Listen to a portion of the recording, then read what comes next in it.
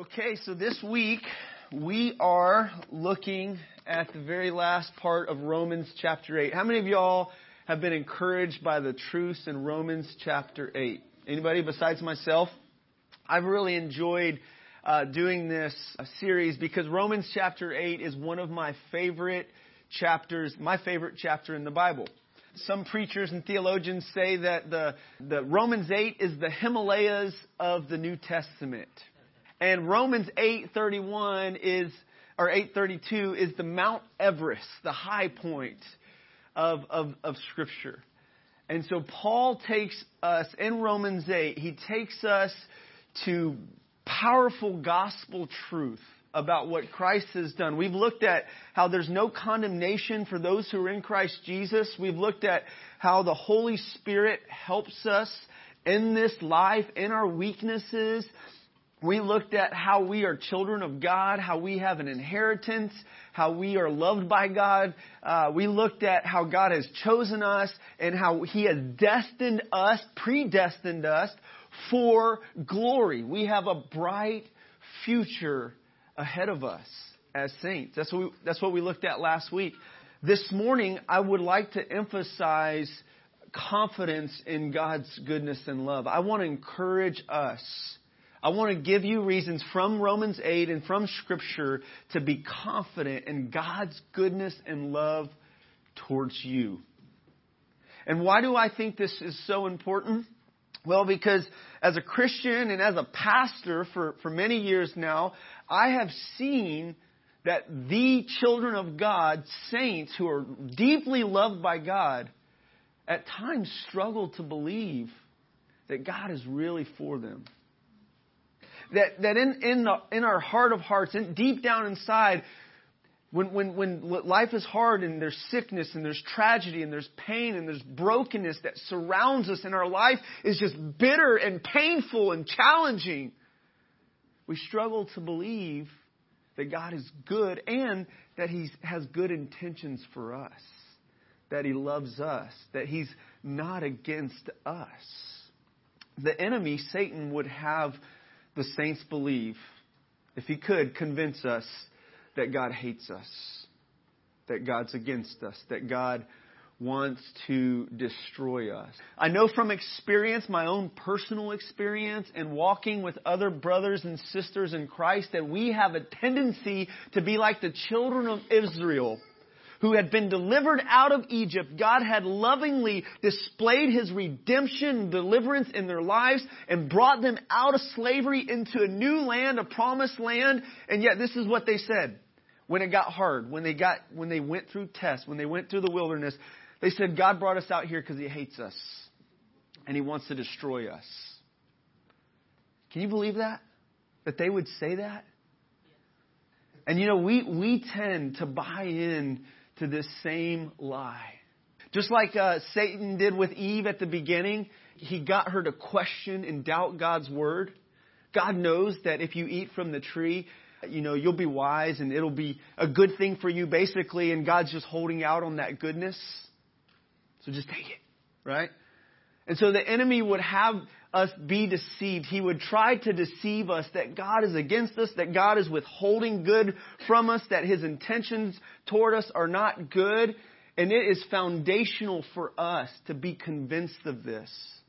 It is an anchor to our souls. It is strength to our hearts to have confidence in God's love and His goodness for us. And in Romans chapter 8, the end of Romans chapter 8, Paul tries to convince the recipients of this letter that God is good and that He loves us and that nothing can separate us from His love. In the book of Romans, Paul specifically tries to unpack, and he does, he unpacks the gospel, the good news of Jesus Christ. Starting in Romans 1:16, for I'm not ashamed of the gospel, for it is the power of God unto salvation to all who believe. And Paul unpacks the gospel in Romans chapter 1 through 8. He unpacks gospel truth for us. He unpacks the reality that God is good, and ultimately God has displayed His goodness in the good news of Jesus Christ, that Jesus Christ came. He suffered and He died for you and me to rescue us, to redeem us, to bring us back to himself. If you would stand with me, we're going to read Romans 8:31 through 39. And I'm going to give you 3 reasons to be confident in God's goodness and love towards you. What shall we say to these things? If God is for us, who can be against us?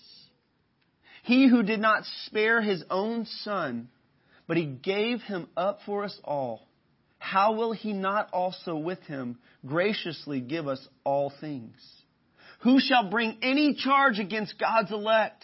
It is God who justifies. Who is to condemn? Christ Jesus is the one who died, more than that, who was raised, who is at the right hand of God, who indeed is interceding for us.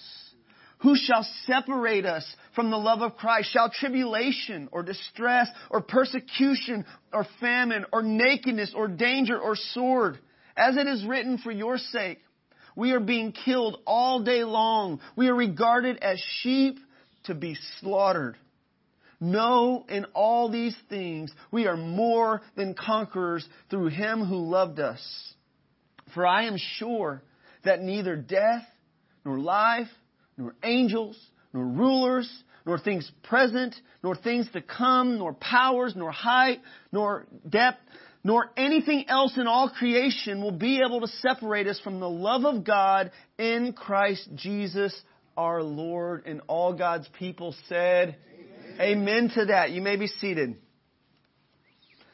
So Paul brings us to the Mount Everest, the Himalayas of Scripture. He crescendos here at the end of Romans after saying some pretty powerful things as we looked at last week. Romans 8:28 through 30. We know that God works all things together for the good of those who love Him and are called according to His purpose. And then he starts with this question in verse 31. He says, what shall we say to these things?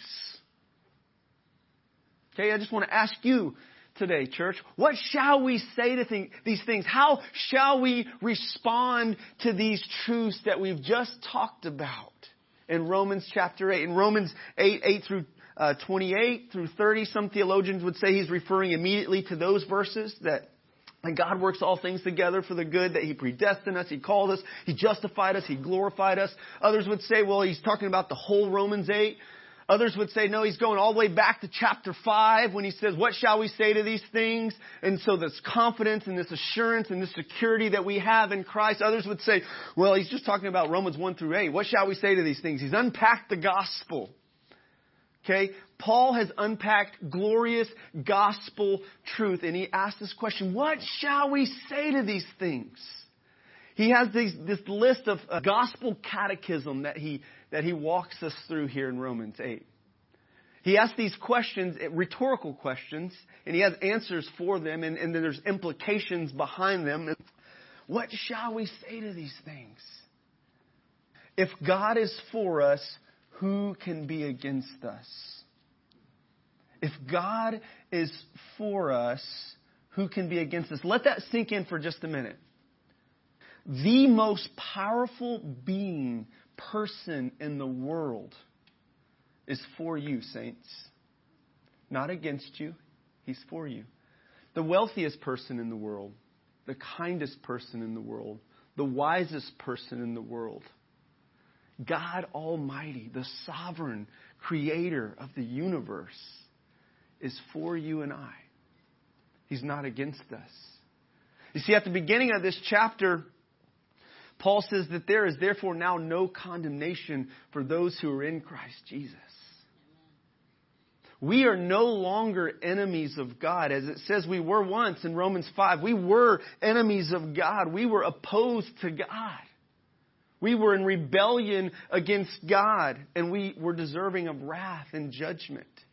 But that no longer rests upon our lives. And that is not our destiny. God is for us. And if He's for us, who can be against us? I think we struggle to really believe this. I think we struggle to believe this when we're not doing well in our walk, when we're not as disciplined as we know that we should, or when maybe we get sick, or maybe when some kind of bad thing happens to us, or maybe like me, this week you get a flat tire. So my wife and I have struggled with flat tires recently. All right. And so like 3 or 4 times in the past couple of weeks, we've got a low tire, flat tire, recently. My wife got a flat tire. I got a flat tire. I was driving on I-30 on my way to go preach the gospel to about 100 people at a homeless shelter downtown Dallas. And I got a flat tire. Okay.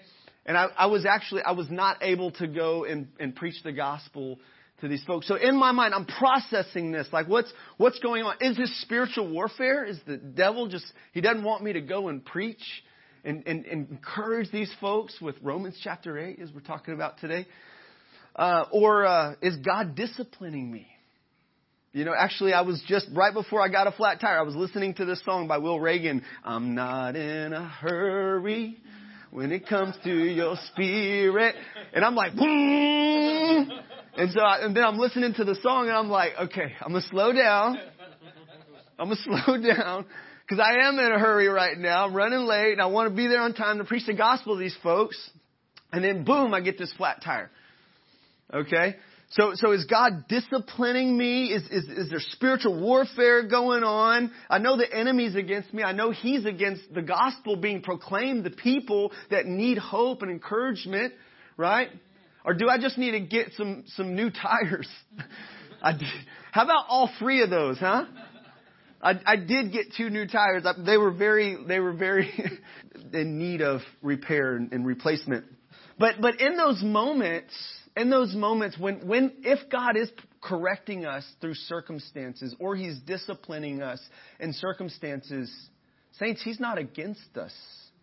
If it's true that there's something in your life right now that God is disciplining you for, and it feels like a spanking and it hurts, it's not because he's against you. It's actually because he loves you if he's doing that. That's Hebrews 12. That's actually evidence that God is for you, because he disciplines his children for their good. He's trying to help them. Any good parent disciplines their children in some way. You're wanting to direct them and do what's best for them. So even in the discipline of God, God is still for us. He's not against us. He doesn't condemn us. He convicts us. He corrects us.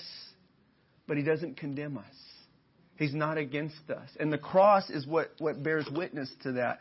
Even though we have an enemy who is opposed to us, and we have many adversaries, and we have many things in this life technically that are against us. I don't think Paul was saying here that Christians don't have any opposition in this life. I don't think he's saying, well, if you're a Christian, you're not going to have any adversity, right? Has that been the experience of anybody here? No. Is that what Scripture teaches throughout the rest of Scripture? Even within this letter, we'll see here that there's plenty of adversity. There's plenty enemies that we face as Christians. But what I think Paul is saying in this verse 31, if God is for us, who can be against us, is that he's implying that nothing or no one can successfully be against us. Even the devil himself. The devil, demons, principalities, powers, and the list goes on and on. Nobody. Cancer, sickness. And why, if God is for us, who can be against us? Why can nothing or no one successfully be against us? Well, back to Romans 8:28. We know that God works all things together for our good. He's working in our good. He's not against us. Again, if you got the most powerful person, the wisest person, the most loving person in the world on your side, who can successfully be against you or I? Amen? So what shall we say to these things? I want to convince you this morning that God is for you, saints. That He is for you, that He loves you, and He's for you, and He's not against you. And here's just a couple of reasons. Okay, here's the big idea. First of all, Christians have great reason to have assurance and confidence in God's goodness and His love towards them. The first thing that I'd like to point to is how God has been good to each of us in the past. Okay? We can look back, we can look at the own history of our lives and see how God has been good to us in common grace, in providing for us food and family and shelter and health and the breath that you're breathing right now. And the life and the days that He has given you, the provisions that He has given you. Theologians call that common grace. He's been good to us in those ways. But ultimately, we see God's goodness manifested in the gospel, the good news of Jesus Christ. Verse 32. He who did not spare His own Son, but He gave Him up for us all, how will He not also with Him graciously give us all things? Who shall bring any charge against God's elect? It is God who justifies. Who is to condemn? Christ Jesus is the one who died. More than that, who was raised and is at the right hand of God, who is indeed interceding for us. So notice this. As I said earlier, Romans 8:32 is considered the Mount Everest, the high point of Scripture by some theologians. And just think about how profound this truth is. How simple, yet profound this is. Simple gospel truth. God gave up His only begotten Son for you and I. I mean, like Abraham, who was willing to sacrifice his son Isaac in obedience to the Father, which was a major sacrifice. God the Father actually went through with this, with His Son Jesus, for us, so that you and I can be saved, so that you and I can be forgiven, so that you and I will have no condemnation eternally, so that you and I can be justified eternally and have a future with Him eternally. So listen to the logic within this verse. He who did not spare His own Son, but gave Him up for us all, how will He not also with Him graciously give us all things? Paul's using logic from the greater to the lesser. If God gave us the greater gift, why would He hold back on the lesser gift, all things? And compares all things are lesser gifts and small in comparison to the greatest gift of God's Son. For God so loved the world that He gave His only begotten Son, that whosoever would believe in Him would not perish, but have everlasting life. And so God has given us Jesus. He's given us the greatest gift ever. Therefore, we can be convinced that He will graciously give us all things. This is a promise. When I wanted to marry my wife, Kendall, I needed to get a ring. Okay?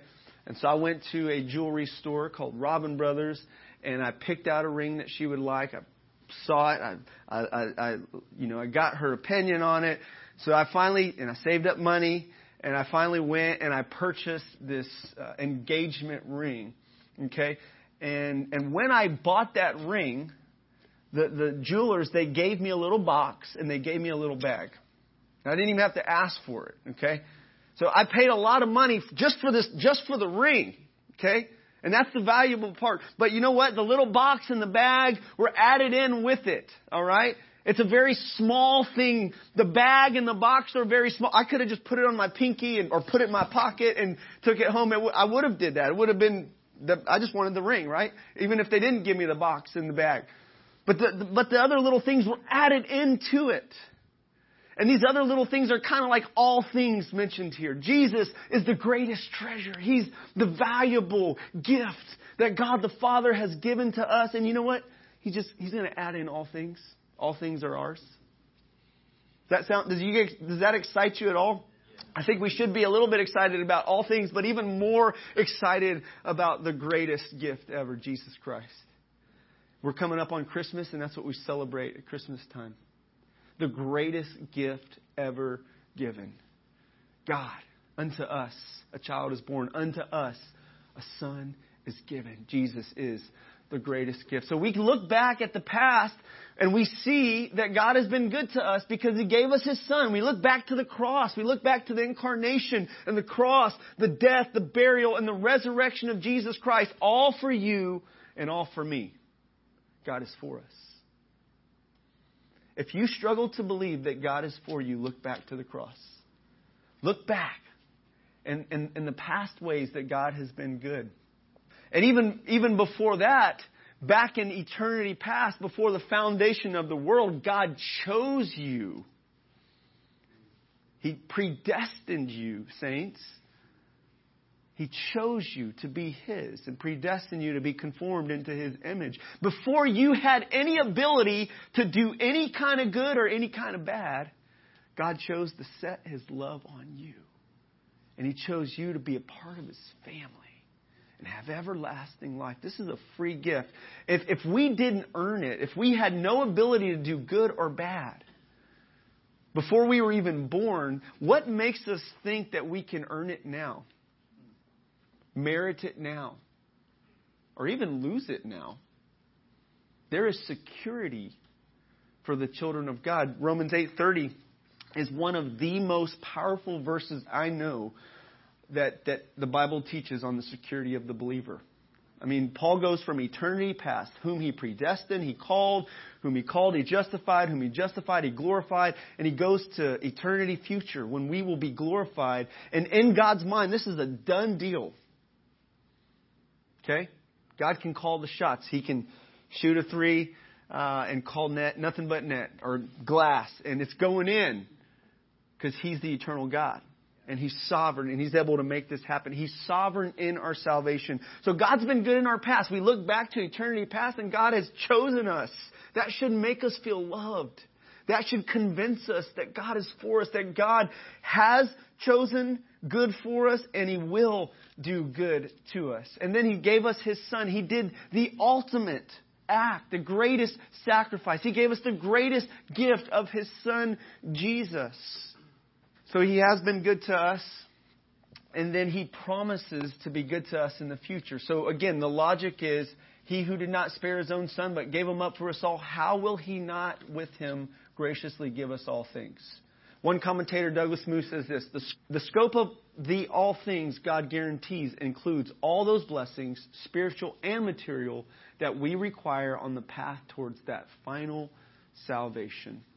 This is the same logic that Paul used in Romans chapter 5, where he says, if we've been saved by His death, how much more shall we be delivered or saved by His life? Let me look that up.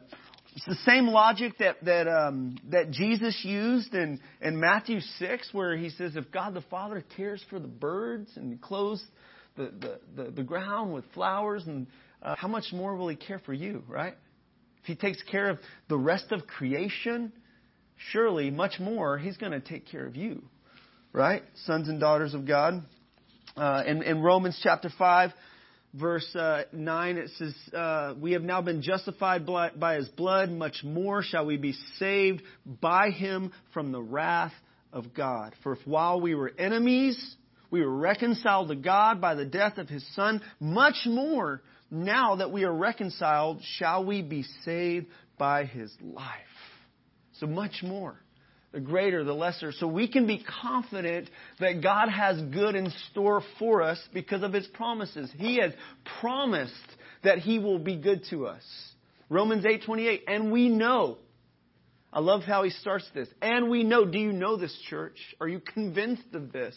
And we know that for those who love God, all things work together for the good. For those who are called according to His purpose. See, God promises that He will do good to us. He has been good. He promises that He will be good. And you know what? Right now, God is being good to you and I. Again, not only because you have breath in your lungs and sight, you can see and you can hear and you can move and you can enjoy food and smells and sounds. You can sing, enjoy relationships and all the gifts of this life, which would be common grace. But you have Christ right now at this moment interceding for you. Jesus is at the right hand of God the Father praying for you, interceding for you. Who is to condemn? Christ Jesus is the one who died. More than that, He was raised, who is at the right hand of God, who is indeed interceding for us. You know, it makes us feel loved when we're going through difficult time. Well, any time, really. And we know that somebody's praying for us. Or somebody prayed for us. Doesn't it? Don't you feel loved and cared for when you're going through a trial, when life is hard, and and somebody's praying for you. That you're not in that trial alone. That you're not bearing the burden of it alone. That God is with you. And then other brothers or sisters are with you. We have God the Son interceding for us. As we looked at a couple of weeks ago in Romans 8, 26 and 27, we have the Holy Spirit interceding for us. So God the Son, God the Spirit, and God the Father are all committed to doing good to us. And God the Son and God the Spirit are not trying to overcome some reluctance that God the Father may have to do us good. God the Father is eager to do good to us. But Jesus is interceding for us. He's praying for us. So right now, in this moment, you're being prayed for. So if you have no other brothers and sisters that you know of that are praying for you right now, you can at least say, Jesus is interceding for me. If you're a Christian, you are always being prayed for. You are always being interceded for. And if those of us want to be more like Jesus, then we can give ourselves to this ministry as well. What better way to express love to people is pray for them earnestly, faithfully, consistently. We need to pray more. We need to be like Jesus more. Christ is the great intercessor. I love that about him. That he, as Hebrews 7:25 says, he ever lives to make intercession for us. He's interceding for us. So God is being good to us right now in this present moment. He has been good. He's promised to be good in the future. And right now, He's being good to you. We stand secure in Christ's victory and His love. Romans 8:37. Actually, let's see. Let's go back to verse 35. Who shall separate us from the love of Christ? Shall tribulation, distress, or persecution, or famine, or nakedness, or danger, or sword? As it is written, for your sake we are being killed all day long. We are regarded as sheep to be slaughtered. No, in all these things we are more than conquerors through Him who loved us. For I am sure that neither death, nor life, nor angels, nor rulers, nor things present, nor things to come, nor powers, nor height, nor depth, nor any other thing in all creation will be able to separate us from the love of God in Christ Jesus. Notice again some of these things that we experience in this life. Some of the hardships, some of the things that are against us in this life. Some of the challenges that we have.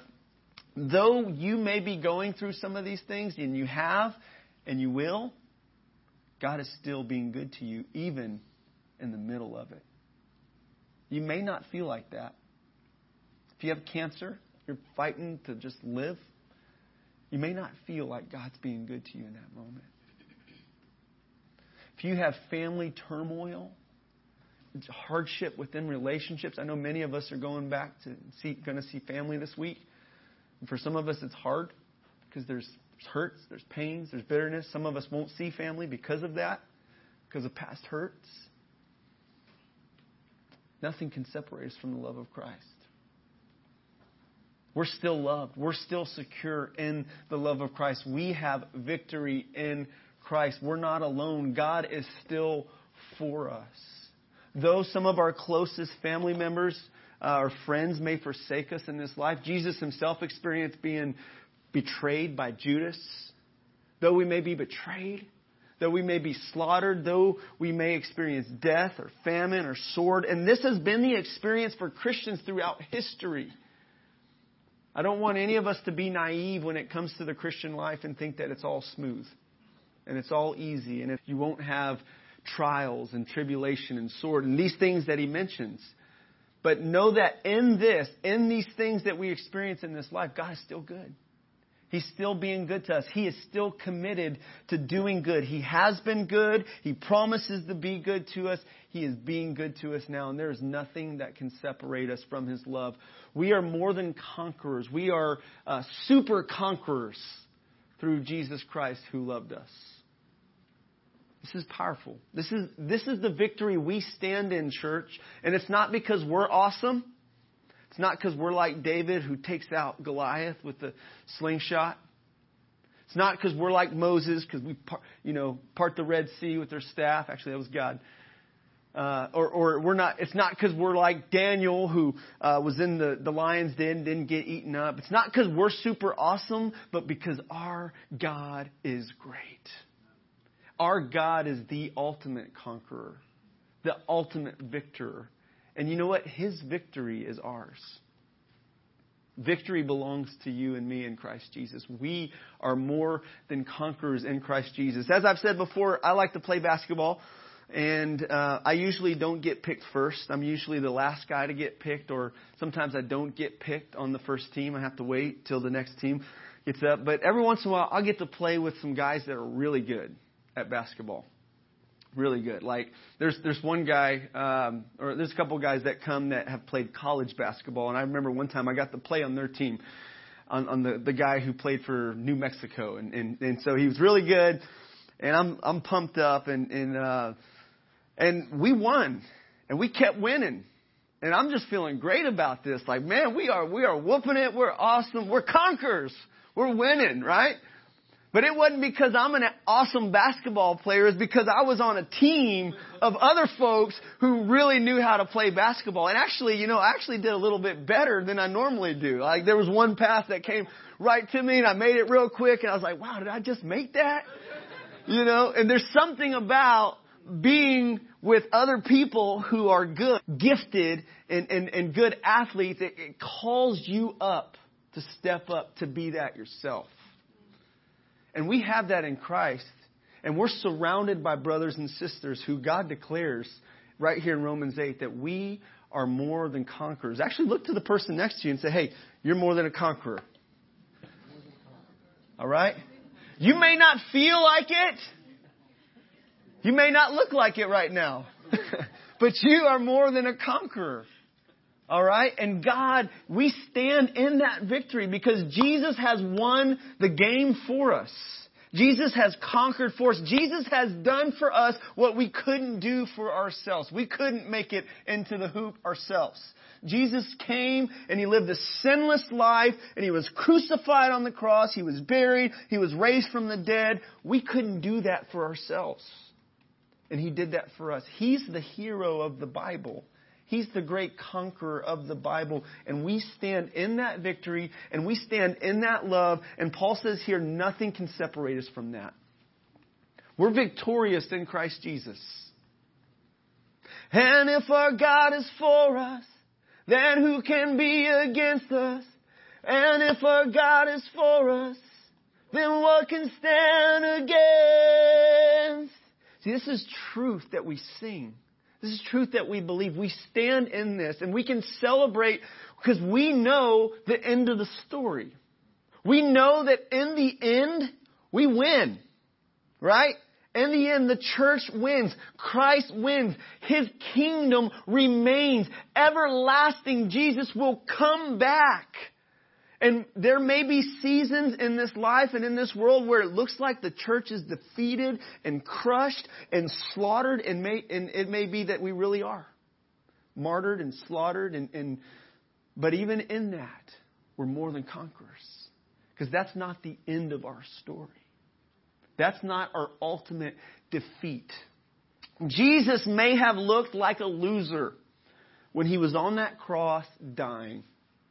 Half naked. And people are wondering, oh, this is the guy who was healing the sick, raising the dead. This was the guy that everybody was hoping that would redeem Israel. Look what happened to him. He may have looked like a failure in that moment. But He didn't stay on that cross and He didn't stay in that grave.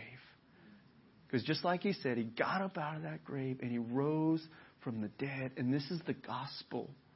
This is the truth. This is what should convince us that God has been good to us. He will be good to us. And right now, He's being good to us because there is nothing that can separate us from His love. And we stand in that victory right now. Can you say with Paul in verse 38, I am sure. Are you confident? Do you have assurance like the Apostle Paul has?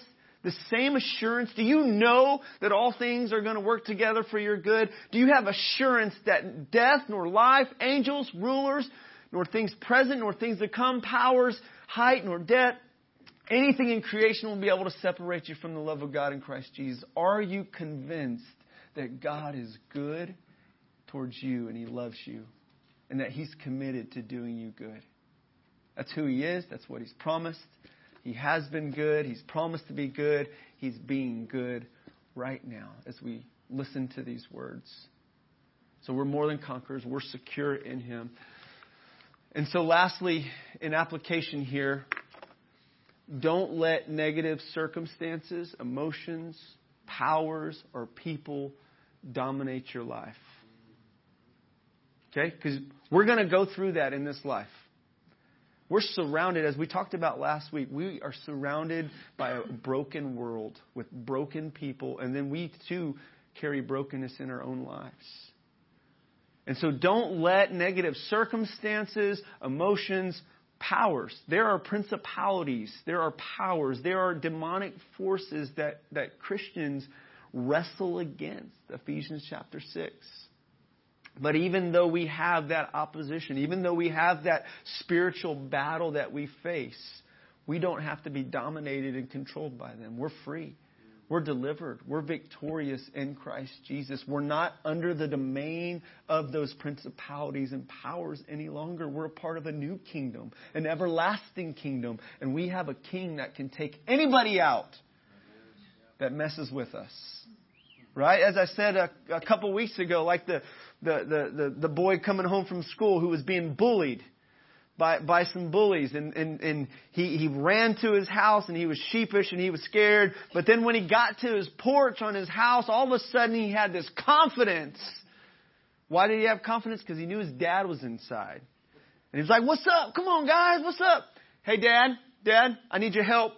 He had confidence because he knew his dad was there and his dad was for him and his dad would protect him and he wasn't going to let those bullies have their way in his life. Right? And we have a good Father who's for us. So don't let negative circumstances, emotions, powers, or people dominate your life. And then be assured that God is for you by reflecting on the gospel. Reflect on the gospel this week. Think about the implications of what does this mean that Jesus died for me. There's no accusation that can stick. There's no condemnation that can stick. Some of us have done some things that are sinful, that we're ashamed of, that if they were to be displayed on this TV right now, we would be ashamed. But Jesus died for those things. And He's our lawyer. And you know what? He's never lost a case. He's never lost a case. So those who bring their case to Him, and they confess their sins to Him, and they trust Him as their lawyer, their advocate, their defender, Jesus steps in. He takes the case. You don't have to pay Him. He's not going to milk you for money. He's free. He's a free lawyer, right? He'll take your case, and He died in your place. And so He can justly pardon us, forgive us, defend us. He's justified us. So who can legitimately bring an accusation against us and it stick? Satan is the accuser of the brethren. He will come and he will accuse you and I, and he will whisper lies about who God is, about who we are. And we must fight with this gospel truth. We must reflect on, stand in, and rely upon this gospel truth that we belong to God and He's for us. He has displayed He's for us. All right? I think God really wants us to get this. And I feel very inadequate this morning to help you get this. I mean, I'm trying. I'm preaching. I'm reasoning with you. And I don't feel like I'm doing the best right now. But I know that God loves you so much more than I could ever express to you. Paul knew this. And so he had a prayer in Ephesians 3. He prayed that the church would, by the power of the Spirit, would be able to grasp the depth and the height and the width and the length of God's love, to know it, to really get it deep down inside. I can't make you get that. The Spirit of God has to do His work in your heart. open your eyes and help you to grasp how much the Father really loves us. Amen? Let's pray. So, Father, I come to you in prayer now, and I pray that you would take my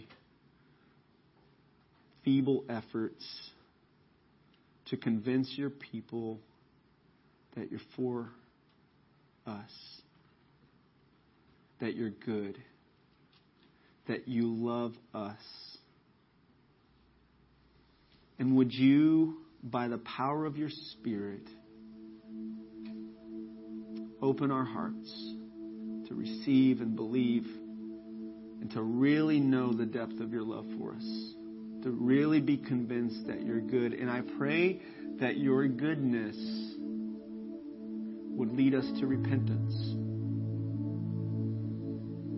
Where maybe we've been complaining, pouty, because we feel like you're against us, or maybe you're not so good.